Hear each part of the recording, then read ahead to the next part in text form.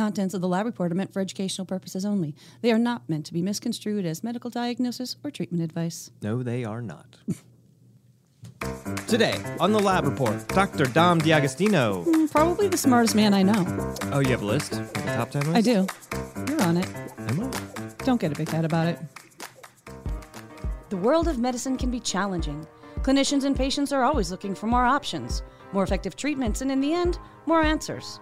Functional and integrative medicine focuses on addressing root causes of disease. Here at Genova Diagnostics, we've watched this field evolve and grow for over 35 years. We've not only adapted, we've led. Join us as we talk about functional medicine, laboratory testing, and optimizing health. Welcome to the Lab Report. What are you eating over there? Oh, I got this keto white chocolate. White chocolate? Yeah. Well, it's keto, so I don't even know what's in it. Hello. Hi, Michael Chapman. Patty Devers. How goes it? It goes well, except I don't know if I could eat keto white chocolate. Do you want to try some? No. Oh, okay. I mean, you can't, you don't know how to eat it? No, I'm fairly certain I'd be able to eat it. I'm not sure I want to eat it. Oh. All right. Well, I'll give one to Dom. That's a great idea. So, this is a podcast. Mm-hmm. It's called The Lab Reports, where we talk about things like specialty lab testing, integrative therapeutics, and functional and integrative and precision medicine. Thank you all for joining us. Yeah, if you're new to the show, welcome. We're so glad to have you. And if you're returning, thanks, as Michael just said. And hopefully you would have gone to iTunes or Spotify, perhaps subscribe to the show, maybe rate, review, share with your friends, download, things like that. Maybe we should read a 5-star review on the show. I like it. So if you leave us a super sweet review, nice. You get some airtime, which basically means my mom will hear your review. And my sister. Yeah. Yeah, so you can also send your feedback along to podcast@gdx.net. That's our email address. And you can also follow us on social media at Genova Diagnostics. A lot of fun antics going on there on Instagram, Facebook, things like that. Not on the TikTok yet. Not yet. We're working the reels, I think. How many platforms are we supposed to be navigating these days? It's too many. Well, I mean, let's not get into that, honestly. Let's get to Dr. Dom D'Agostino because I've got a list. I've got a list of questions. Dude, we had Dr. Dom D'Agostino on the show early on, OG, Lab Report OG. Yeah. And as soon as we hung up, we both had lists of questions, and we've been dying to get him back on the show. Yes, and they were actually legitimate science questions. It wasn't like, can he get us Joe Rogan? No. Dr. Dom D'Agostino is a PhD researcher, one of the preeminent voices in the biohacker space regarding ketosis, lead researcher in ketosis and neurologic disorders, hyperbaric oxygen effects on the brain. So lots to talk about. He's one of those run toward danger types, I think. Yeah. I mean, with being at the bottom of the ocean for however long he was in, and it was like in a small little thing. I'm such a scaredy cat. Me too. I don't even like the ocean. I'm even afraid of the thoughts about the things, right? Like I'm afraid of the thinking. I have to stay away, keep my conscious mind away from thinking about skydiving because even the thought of it makes me uncomfortable. No. It's not even like I have to stay away from doing it or falling. I have to stay away from it's like fear inception. Stop talking about all these things, Michael, because I'm afraid of them too. We should do like an ASP, just talking about these scary things. ASP would be referring to a adrenal cortex stress profile. Mm-hmm. All right, let's get Dr. Dom on the line. Call him up. Michael Chapman. I know. He's back. Yes. I know, by popular demand. Dr. Dominic D'Agostino is a tenured associate professor in the Department of Molecular Pharmacology and Physiology at the University of South Florida Morsani College of Medicine. He is also a research scientist at the Institute for Human and Machine Cognition. His laboratory develops and tests nutritional strategies and metabolic-based therapies for neurologic disorders, seizures, cancer, and metabolic wellness. He was a research investigator and crew member on NASA's Extreme Environment Mission Operation, NEMO 22, and has a personal interest in environmental medicine and methods to enhance safety and physiological resilience of military personnel in extreme environments. His research is supported by the Office of Naval Research, Department of Defense, private organizations, and nonprofit foundations. And with that, welcome back, Dom D'Agostino. Thank you so much for joining us. It's great to be back. Thank you. Yeah. So we can't thank you enough, of course, for coming back on the show. Last time we spoke, we talked a lot about concepts around ketosis and hyperbaric oxygen, and we kind of left that conversation with like lists of more questions. So we've been compiling them for several years. So I hope you're ready to go. First, you are definitely the go-to expert in ketosis. Many clinicians know about ketosis as it relates to refractory seizures, but there's a lot of other consequences of ketosis and some clinical conditions that you might not think ketosis is all that helpful for. So can you start and just kind of talk a little bit about ketosis and conditions where it might be helpful? Yeah, sure. Well, I got into ketosis because we study oxygen toxicity seizures, which is a consequence of breathing very high levels of oxygen, more so under military applications, but also the limitation of hyperbaric oxygen therapy, or at least the dosing protocol and the level of hyperbaric oxygen that you can tolerate is sort of dictated by CNS oxygen toxicity, which would be a grand mal seizure. So I was studying seizures, and that is the clinical use of the ketogenic diet for drug refractory seizures and for pediatric, but also for adults. And in the process of studying the ketogenic diet, the military organization wanted sort of a ketogenic diet in a drug, kind of to use operationally, increase feasibility and compliance, and also a rapid onset of activity.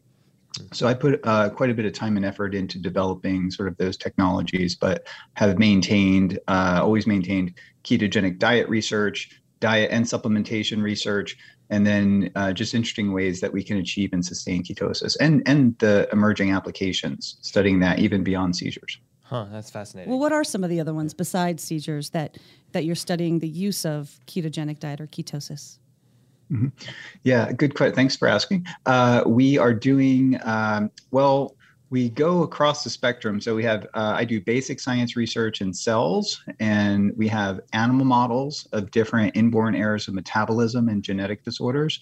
And then we have human clinical trials, and then sometimes my wife and I become research subjects in missions like the NASA Extreme Environment Mission operations. So early on, we observed that in the presence of ketones, the mitochondria continue to function, but they produce less oxygen-free radicals in the form of superoxide, which then can, under certain conditions, move on to more reactive intermediates like hydroxyl radical and oxidized membrane lipids, proteins, and nucleic acids. So that was like 15 years ago. And then I moved on, to studying oxygen toxicity. And then the next project was actually Alzheimer's disease, because Alzheimer's disease is kind of, linked in some ways to oxidative stress, but also brain energy metabolism. And working with the Bird Alzheimer's Research Institute at USF Morsani College of Medicine, we did a mouse study with that. And there was even a study with coconut oil and MCT oil clinical trial. Recruiting for that was quite difficult because people realized they could go to the store and get it and didn't want to take a placebo. Right. That's another story. But in mouse models of Alzheimer's, which are not really great models, it does have an effect. In particular, in our study, it showed on motor function when these animals were put on ketogenic diets and put on like a rotarod device, which looks at like motor function, coordination, balance, and then we can set the device to look at endurance. They ran faster. So that was the biggest thing that jumped out. We started the intervention a bit later. So results were sort of attenuated because of that. But if you start earlier, which I think is a theme with Alzheimer's, is to, do a host of measurements to make sure prevention is the key, especially if it's in your family. Right. So Alzheimer's disease is something that we study. And a number of diseases you may or may not have heard of: Angelman syndrome, Kabuki syndrome, glycogen synthase disorder syndrome, also known as Pompe syndrome, a number of different inborn errors of metabolism that are responsive to the ketogenic diet for two reasons. Because for example, in glucose transporter type 1 deficiency syndrome, the elevation of ketone bodies then functions as an alternative energy substrate for patients who have this disorder, where they have a limited amount of glucose that can cross the blood-brain barrier because the GLUT1 transporter is deficient. Mm-hmm. So they have glucose levels in the CSF like 2 millimolar or lower, I think is the clinical, that's how you clinically define it. You do a lumbar puncture and measure the glucose in the CSF. And then so the ketones will freely cross the blood-brain barrier, mm-hmm. and then they can restore and preserve brain energy metabolism, and it tends to reduce seizures. But more importantly, it's actually giving the brain an alternative source of energy, which happens when we fast. Right. You know, if we stop eating today, in like 2 or 3 days, or in about 4 or 5 days, the level of ketones will be about the same level of glucose in the blood. And so your brain will be using about 50% of its energy from ketone bodies, mm-hmm. and 50% glucose. Glucose never goes to zero if you eat low carbs or you fast, because we have very powerful homeostatic mechanisms that maintain blood glucose through gluconeogenesis. And mm-hmm. The glycerol backbone of triglycerides, for example, can become a glucose precursor and things. So brain energy metabolism, and cancer. So we have half of what I do actually is cancer research, and these are preclinical animal model research, but we do collaborate with the Moffitt Cancer Center, and we are writing grants nonstop to try mm-hmm. to get this stuff funded, and mostly in brain tumor patients. Mm-hmm. And I can kind of go into more of that if you want to hear that. But some of the interesting things that we're working on, I have a student studying Kabuki syndrome, which is a rare genetic disorder associated with hypomethylation. So ketone bodies are not only energy metabolites that have a variety of functions, but they have signaling functions. They change the neuropharmacology of the brain, but they also have epigenetic functions through histone deacetylase inhibition, mm-hmm. and also a process called beta-hydroxybutyrylation. That's a mouth term. But the beta-hydroxybutyrate can directly interact with the histone and histones and turn on activation of repressed genes. And Johns Hopkins did some research on this using the ketogenic diet, Dr. Bjornsson's lab, and we were able to get the mice. And then my student did a breeding protocol to breed the mice up. And now we're doing behavioral studies, which is very interesting. And we learned that these mice don't see well. So a big part of her project has been developing an olfactory model of learning and memory. Wow. And working on that. She's working on that right now as we speak. So pretty awesome.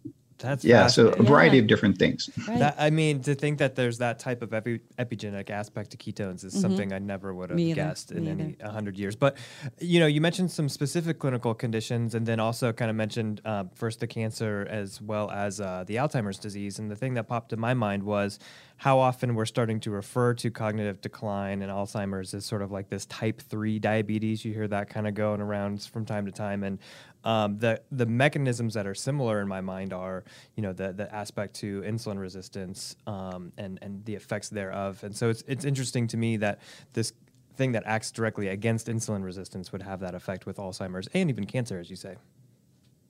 So insulin resistance has been termed in the brain type 3 diabetes. Mm-hmm. And a hallmark characteristic of Alzheimer's disease or dementia, even for that matter, is glucose hypometabolism that can be detected in an FDG PET scan.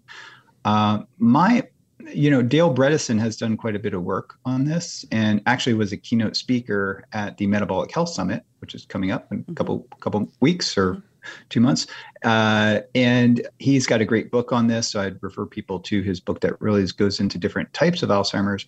It's my belief that over the years, the first patient I was ever put in communication with was the husband of Dr. Mary Newport, who was a pediatrician and neonatal intensive care unit physician. And her husband got Alzheimer's disease and responded remarkably well to coconut oil and MCT oil. This made news in Tampa, St. Pete area, and she was on the cover of the paper, which covered her story because her husband was able to achieve a higher score on the mini mental status test and also the clock test. And it was validated at the Bird Alzheimer's Institute at the USF College of Medicine. And this caught my attention because I had never heard of ketones. I only knew the ketogenic diet as a fad weight loss diet, and we can get into that. Right. It's really not a fad or an anti-seizure diet. So it was she brought this to my attention in 2007 or 8. And then that actually led to funding from the Alzheimer's Association to do the mouse study. So and I witnessed her husband consume MCT oil and coconut oil when we went out to dinner after she was a guest speaker in one of my classes at the College of Aging. And I watched her husband had fine tremors, and he was pretty advanced at this point. And then about 15, 20 minutes after he consumed it, the tremors stopped and he became more animated and talkative. So I began to think that there might be something to this, and that actually motivated me to study it further. I believe that there's probably different, the etiology of Alzheimer's disease is quite complex. It's not just, amyloid beta and tau. I think there's a metabolic dysregulation that contributes to the accumulation of these proteins, and also inflammation, neuroinflammation, and a variety of different factors. But it's my belief that about 1/3 of patients that I communicate with seem to respond very favorably to the ketogenic diet, and there's probably a variety of reasons for that. But it's my belief that there's nothing to lose with using nutritional ketosis, but a better approach would probably be supplemental ketosis, because there's a variety of patients who are unwilling or unable to follow a ketogenic diet, and nutrition is the cornerstone of our health, our physiology, and our brain health. So nutrition is key, but a ketogenic diet, which is really high in fat, and I'm a person who studies this, and I actually follow a ketogenic diet, but I would be the first to tell you it's probably not wise to be in high state of chronic ketosis all the time, and it's probably not natural to eat that amount of fat all the time, and it's probably not natural to eliminate a lot of the carbohydrates that we would normally consume, especially vegetables and fiber, which contributes to gut microbiome diversity.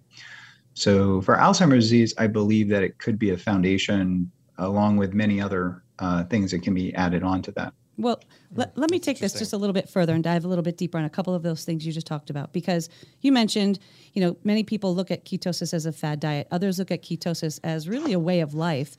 And this concept of metabolic flexibility is getting a lot of press these days, right? Metflex, using carbs when they're available, or glucose when it's available versus fat when it's available. And then it comes down to that concept you just talked about, the ketogenic diet versus exogenous ketones.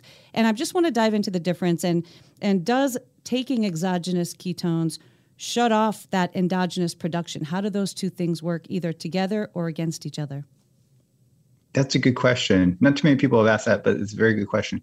With metabolic flexibility, when we limit carbohydrates or restrict carbohydrates, we suppress the hormone insulin. And the suppression of the hormone insulin is actually what drives fatty acid oxidation in the liver to produce ketones. So ketone production is completely dependent upon the suppression of the hormone insulin. Mm-hmm. So that's an important concept. Mm-hmm. And there's also limited glucose availability, which decreases glycolysis. When you suppress insulin, the glycolytic pathways also get suppressed. So that is the driver for ketone production. And the more we do the ketogenic diet, the easier it kind of gets, and the more benefits we derive from it, and the more metabolic flexibility we would have to be able to go into ketosis and to come out of ketosis. Meaning that if you follow a ketogenic diet for a period of time, get off of it and get back on again, your level of ketones will rise more rapidly after. I think there's like a metabolic memory associated with that. Like when we work out, we can get a certain strength level. We take time off. Mm-hmm. We get really weak after a couple weeks or months, and then that strength comes back in about a third of the time that it did to get there, right? And when we follow a ketogenic diet, there's epigenetic changes. There's upregulation in fatty acid oxidation enzymes, transporters, ketolytic enzymes, ketone transporters called monocarboxyl acid transporters. All these things get upregulated, and some of them are upregulated just in the presence of ketones. So ketones can, for example, upregulate the transporter for its transport. Mm-hmm. So when we talk about exogenous ketones, that's circumventing the dietary restriction that's typically associated with achieving nutritional ketosis, almost like an unnatural state, some people would say. Mm-hmm. And we have observed that if you take a large dose of a ketone ester, say you're fasted or on a ketogenic diet, and you take a large dose of a ketone ester that pushes your ketones above 2 millimolar, the ketone-induced release of insulin will then shut down. It's not like shut off or on. It's like a rheostat. Like it'll turn down fatty acid oxidation and ketone production. Whereas ketone salts, generally, the most they can increase your ketones are about 1 to 2 millimolar. And I've never been able to get that insulin response from a ketone salt, even like 2 packets of KetoStart, which is probably like the most potent ketone salt preparation. That you can get ketones elevated, but you continue to still make your own ketones, which I think is important for if you're going to use it as a lifestyle. Whereas in the context of certain seizure disorders like status epilepticus, oxygen toxicity seizures in Navy SEALs or other, extreme environment applications, a large dose of a ketone ester could be efficacious and more ideal in those situations because you have a much more rapid rise. The rapid rate of rise of ketones in the blood can shut off your ketone production. So I've seen that. Whereas a ketone electrolyte salt that has electrolytes like sodium, potassium, calcium, magnesium bound to beta hydroxybutyrate. And if you take that salt and then formulate it with a ketogenic fat, like medium chain triglycerides, which would be caprylic triglyceride or capric triglyceride, then the fat and the electrolytes like sodium will delay gastric absorption. So you'll have a more gentle rise in ketones and a longer sustainment of that ketosis over time. And that seems to be, that's sort of what I do personally and seems to be a better approach, sort of as a lifestyle approach, maybe for enhancing cognitive function or energy. And probably I get I have access to pretty much anything, and I would not take ketone esters. They tend to be quite powerful unless you take a smaller dose. But even with a smaller dose, it seems like the rapid rate of rise of ketones tends to shut my own ketone production off. The scenario is like if I wake up and I'm like fasted or semi-fasted, and I was to take like a beta hydroxybutyrate monoester, for example, my ketones would go up pretty quickly to 3 to 4 or 5 millimolar. And what happens is there's a release of insulin. So you have a pretty sharp reduction in blood glucose, which is, they're very powerful glucose disposal agents. But then about 2 hours later, the ketones come down, they get out of your system, and you're hypoketotic and hypoglycemic at the same time. And for me, it gives me a headache and I'd feel like brain fog 2 hours later. Whereas if I take an electrolyte, and electrolytes by themselves might be important, an electrolyte bound to ketones mixed with MCT, then that gives me a nice boost and sustainment of energy over time. And, if you have a little bit of caffeine mixed in there too, that's like, I think of it as like a nootropic synergistic combination. Interesting. Nice. Well, and correct me if I'm wrong in my understanding of this, but it's also kind of like the exogenous supplementation of ketones is kind of acting on a different mechanism than the endogenous production of ketones, because in the one circumstance, you're having a metabolic effect by suppressing insulin. On the other hand, you're having, maybe more of that effect around the epigenetic aspects and the other things that ketones do in and of themselves. Is that kind of correct to think of that two metabolic or two different outcomes with those? Well, I think there's a lot of overlap. So if you're consuming large amounts of exogenous ketones, it can potentially decrease fatty acid oxidation, because exogenous ketones are a calorie containing, they're like a fourth macronutrient, I guess, if you want to use that term. So you're adding energy to the system by doing that, but I would put them into the camp of fats. So they are basically like water soluble fat breakdown products, right? So they can be consumed in relatively small quantities. Anywhere from 10 grams will produce a physiological effect and even an epigenetic effect. And then a daily consumption, I believe that Steve Newport, Dr. Newport's husband, was taking up to 100 grams of ketone ester per day. And he did that for years. And I saw a lot of blood work and everything looked pretty much normal.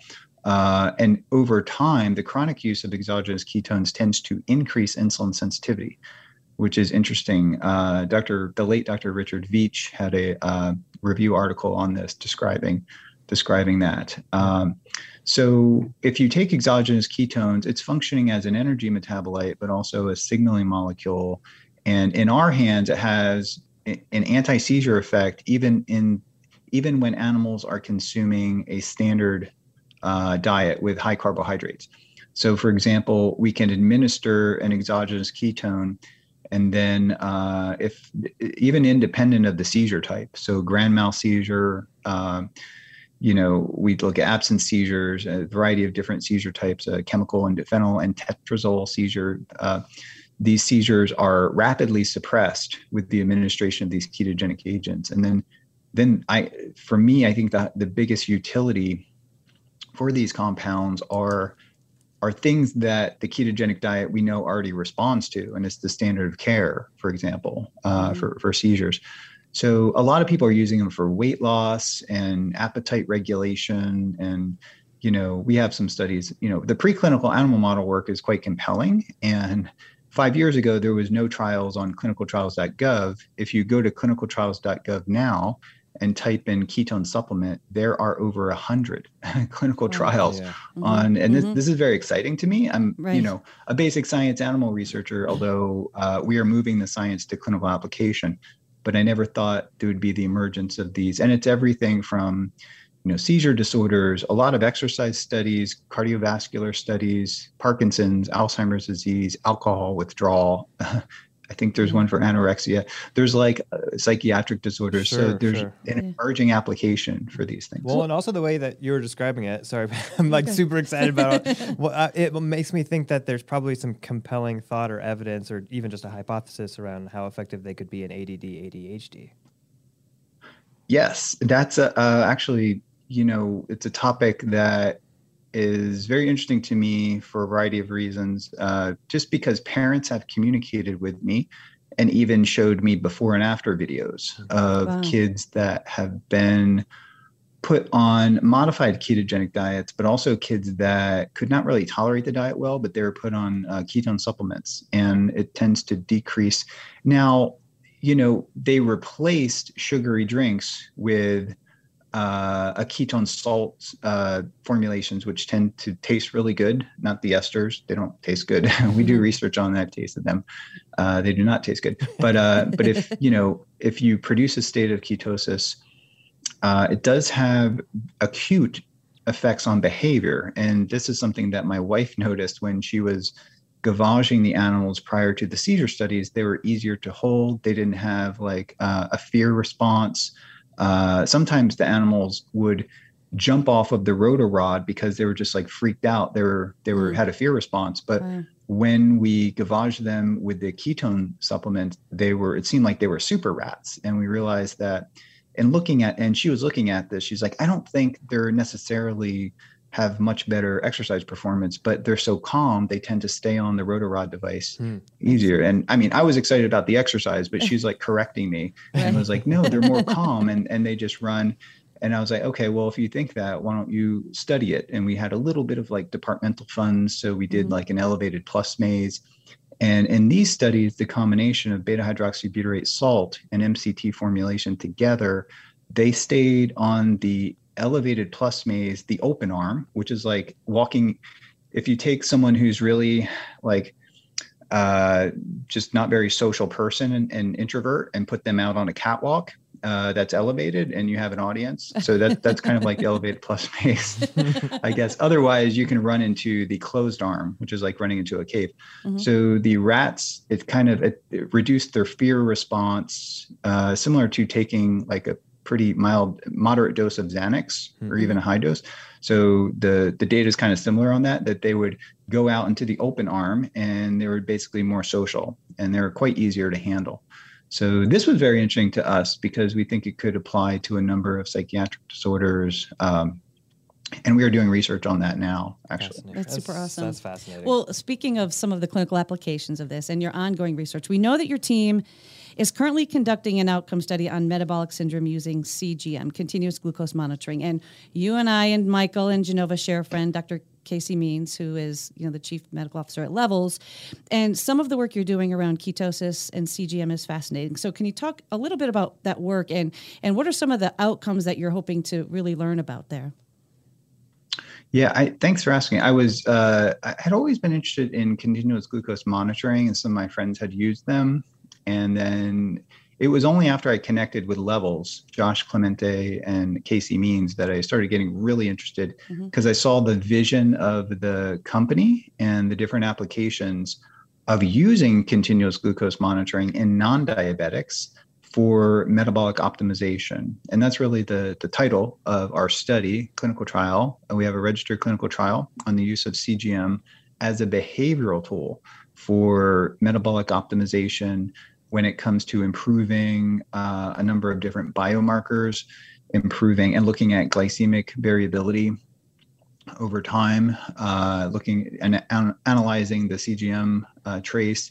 We look at non-alcoholic fatty liver disease in our subjects. What's interesting, you could get subjects that are not obese, that do not have type 2 diabetes, and the majority of the subjects in our study actually had signs of non-alcoholic fatty liver disease, which reverses very quickly with carbohydrate restriction and a ketogenic diet, a low carb diet or a ketogenic diet.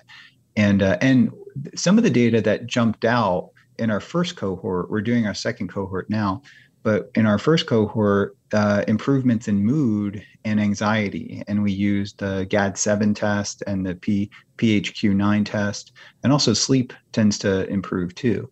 So these are some of the preliminary data coming out of the first cohort that we've presented at research events here at the University of South Florida. And next month we'll be at experimental biology at the conference center in Philadelphia. And our medical students and some of the PhD and undergrad students will be presenting that research. Yeah. Well, we know you wear Levels CGM because we've seen you on social media. Yes. And I wore one. I do. Was it last summer I wore one, and I was in ketosis.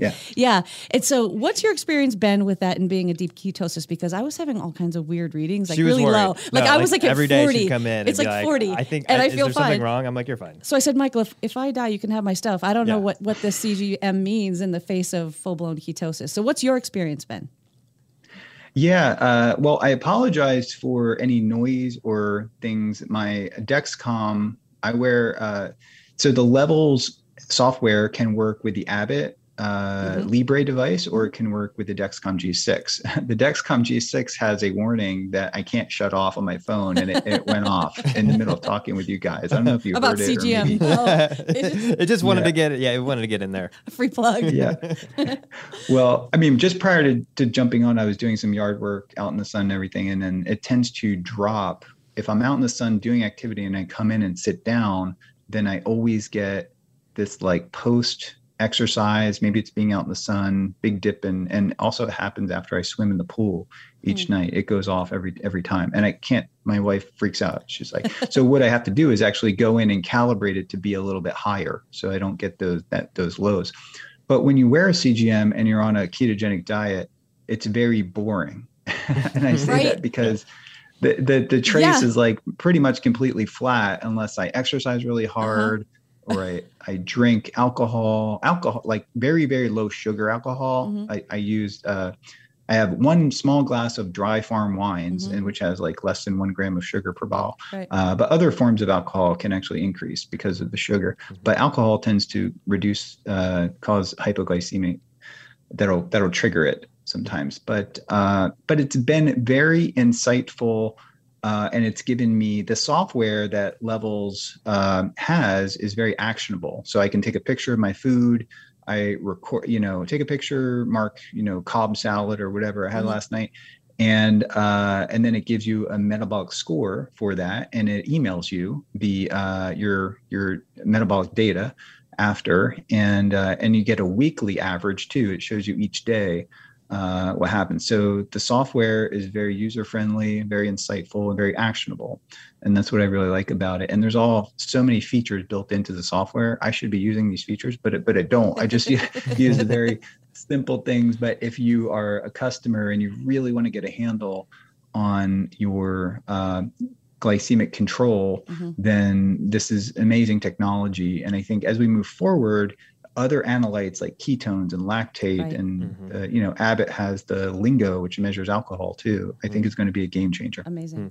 Well, it's interesting too. We tend to think of things in absolutes and kind of simple models just to kind of help us get through. And so, you know, one of the things that I always heard prior to having something like a CGM was, oh, you know, it takes X amount of time to get into ketosis. And I'm like, well, that's just because of how we're measuring it, I think. I mean, I wonder, you know, we think about, you know, the 8-hour fast that we typically have overnight, and there's, you know, somewhat of a subtle increase, I'm sure, in ketone production, and these gradual shifts between glycolysis and beta oxidation kind of always occurring all the time, which makes me wonder about snacks. I mean, how often have we been told that you need to snack between meals and things like that?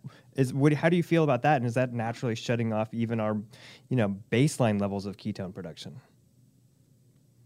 Yeah, that's a good point. You know, it is if it's not a ketogenic snack, right? Right. Carbohydrates. But I do think it's unnatural to never go into ketosis. I'll say that. I think it's quite natural. Like we'd have limited food availability, the frequency and the availability of, you know, carbohydrate consumption is, you know, off the charts now. Right. And to suppress that would be natural. So I think it is natural to occasionally go in. So I will do intermittent fasting, not every day, but usually maybe twice a week, depending on my work schedule. And that seems to work really well for me. If I do it too much, just as if I do the ketogenic diet too strict, I tend to lose weight, and I can't eat. If I eat according to my appetite, I lose weight too fast. And if I do time restricted feeding, or intermittent fasting, however you want to call it, is a great tool for creating a calorie deficit, which is important for losing weight. But losing weight's pretty easy, but sustaining that weight loss can be quite difficult. And I believe that the best way to sustain that weight loss would be, you know, implementing time restricted feeding, and also not necessarily a ketogenic diet, but some form of carbohydrate restriction will help to decrease cravings, and also probably influences appetite control centers in the brain, like the higher protein, higher fat, and then reducing glycemic fluctuations throughout the day. I can tell you if I'm hypoketotic and hypoglycemic, then I get a craving, intense craving for food, which just doesn't, it's abolished or completely attenuated on a ketogenic diet. And even with calorie restriction, ketogenic diet, when you're in a calorie deficit, you don't have those intense cravings that you would if you're on a carbohydrate-based diet that's in a calorie deficit. In that same vein of metabolic flexibility and going back and forth with ketones and glucose, like you just mentioned, Michael, there's something called the glucose ketone index. What is that, and why is that clinically important? Yeah, my colleague Tom Seyfried brought this to my attention that, you know, we can measure glucose in milligrams per deciliter or millimolar, which I think most of the rest of the world may be using. So the concentration of glucose and ketones in the blood will dictate your glucose ketone index. So it's simply the level of glucose over the level of ketones, beta hydroxybutyrate specifically, in millimolar concentration. That's the definition of the glucose ketone index. And we know from seizure data in animal models and humans that if you can achieve and maintain a glucose ketone index of like 1 to 2, that's incredibly, has an incredible anti-seizure effect, neuroprotective effect, and also an anti-cancer effect in various preclinical animal models of cancer and some human clinical trials too. So what that means is, maybe put it in the context of fasting. If I stop eating now, my glucose would drop maybe from 4 or 5 down to 3 millimolar, and it would take about 72 hours or so for my ketones to get up to 3 millimolar. And a glucose level of 3 millimolar and a ketone level, beta hydroxybutyrate of 3 millimolar, would be a glucose ketone index of 1. Right. And that has remarkable anti-seizure effects. I mean, you're really changing your metabolic physiology, which changes your brain energy metabolism, which also has a major impact on the neuropharmacology of your brain, meaning that GABA levels are higher relative to glutamate, adenosine levels are higher. It's changing neurotransmitter systems, maybe by virtue of the metabolic changes. And the glucose ketone index could be a good single biomarker, I think, for a variety of disease states. Let me ask a follow-up, and this might be, I don't know, asking you to do some sort of reckless hypothesizing, but which we're all about. We're here for that. Go ahead. Does that hold true in the artificial simulation, which is what you were referring to earlier, where somebody would have a high glucose and you're taking ketones exogenously to create an index of 1? Very good question. I believe that, in the context of a eucaloric diet or a calorie restricted diet, in our hands, in preclinical animal models, you can use exogenous ketones to not only elevate ketone levels, blood ketone levels, but it seems to have a pretty remarkable reduction in glucose. So I described previously the decrease in glucose being due to secretion of insulin, which is probably not a good thing if you're trying to manage cancer, because insulin can stimulate, IGF-1 and growth factor signaling and things like that, and glycolysis. Whereas if you use like a ketone salt or medium chain triglyceride oil, MCT oil, you can buy pretty much anywhere, derived from coconut or palm oil. These things will lower glucose without causing a release in insulin. So therefore, these exogenous ketones, I think of them truly as a supplement. They are a calorie-containing food that can be added to a ketogenic diet to further augment the therapeutic efficacy of the ketogenic diet by lowering the glucose ketone index. And we have shown in our model systems that you can put animals on a standard diet, standard rat chow, and administer these ketogenic agents, and they have anti-seizure effects, anti-cancer effects, neuroprotective effects. So I think that has maybe sparked quite a few trials on clinicaltrials.gov, which would be interesting to follow the science to see where that goes with the results. Right. Well, I mean, just to be frank, I was kind of asking for myself selfishly because I want to get away with having bagels in the morning. And so I was just hoping I could do that. Yeah.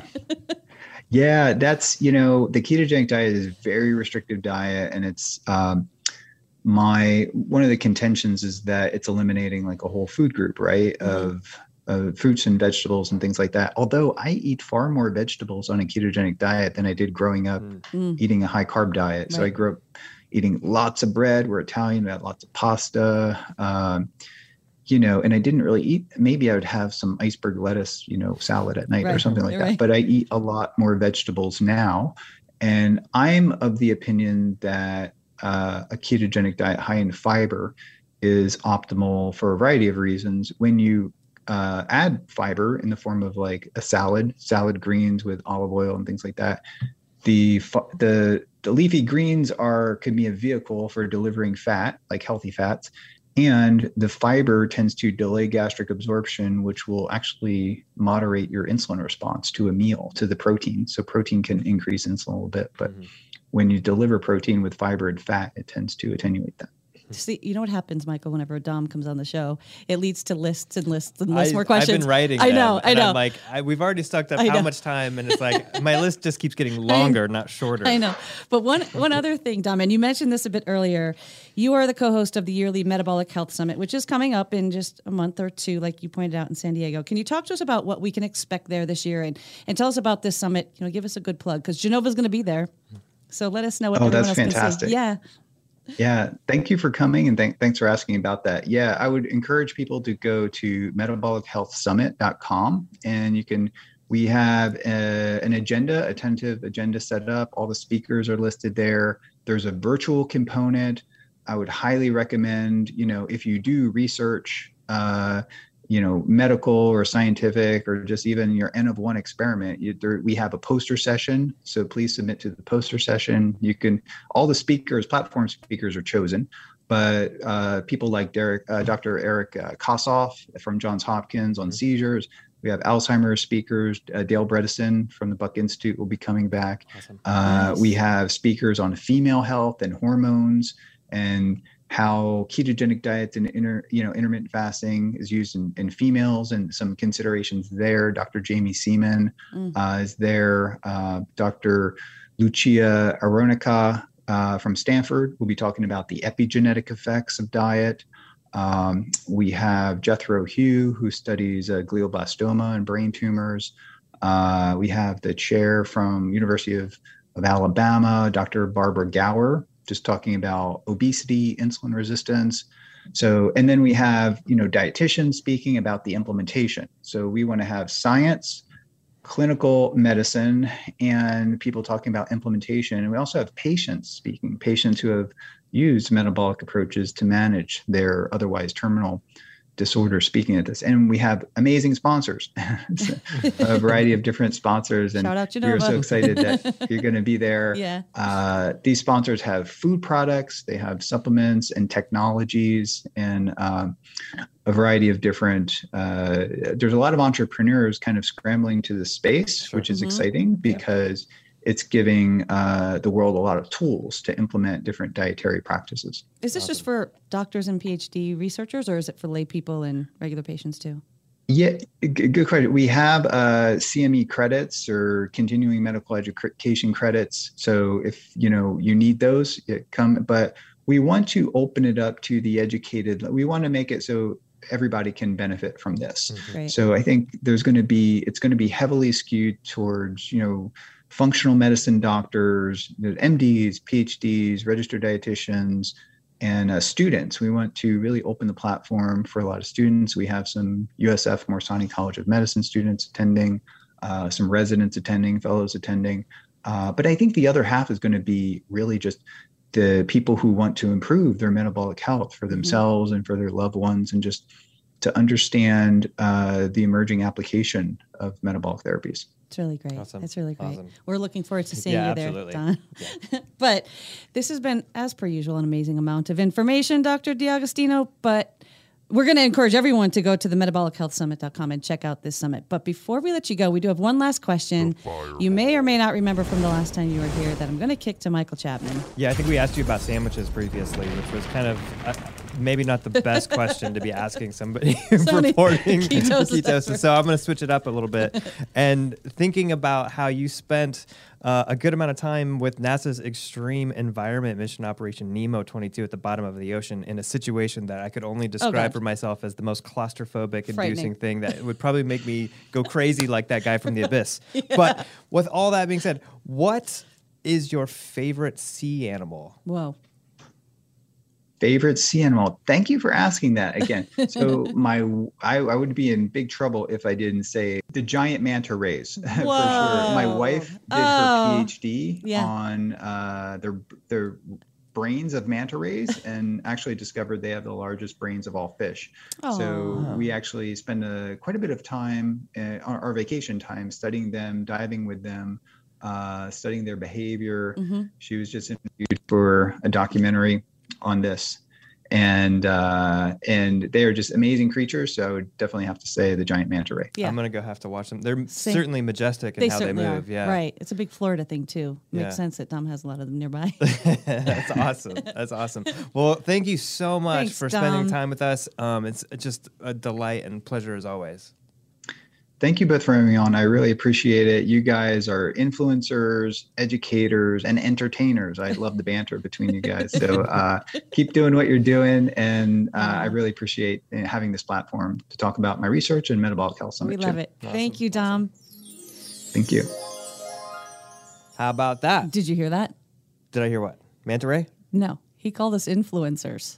Well. How do you feel about that? Mr. Influence. I feel, here's what I feel about that. Go ahead. My 300 followers on my Instagram are going to be super excited that they are so powerful. Well, I'm jealous of your 300 followers. Small but mighty army. What a great interview, though. So much we learned. We had lists of questions. We've gotten those answered. Now we've got further lists. You know what this means. We have to buy one of those influencer content houses. Totally. Next time on the Lab Report, we're going to talk about chocolate. Can we talk about regular chocolate and not white chocolate, please? No, we have to talk about both. Really? Yeah. All right. Yes. Is it going to be keto? The podcast? Is the podcast going to be keto? Didn't we just do that? The chocolate. You've been listening to The Lab Report. If you like what you hear, please subscribe to our podcast, rate us, and leave us a review.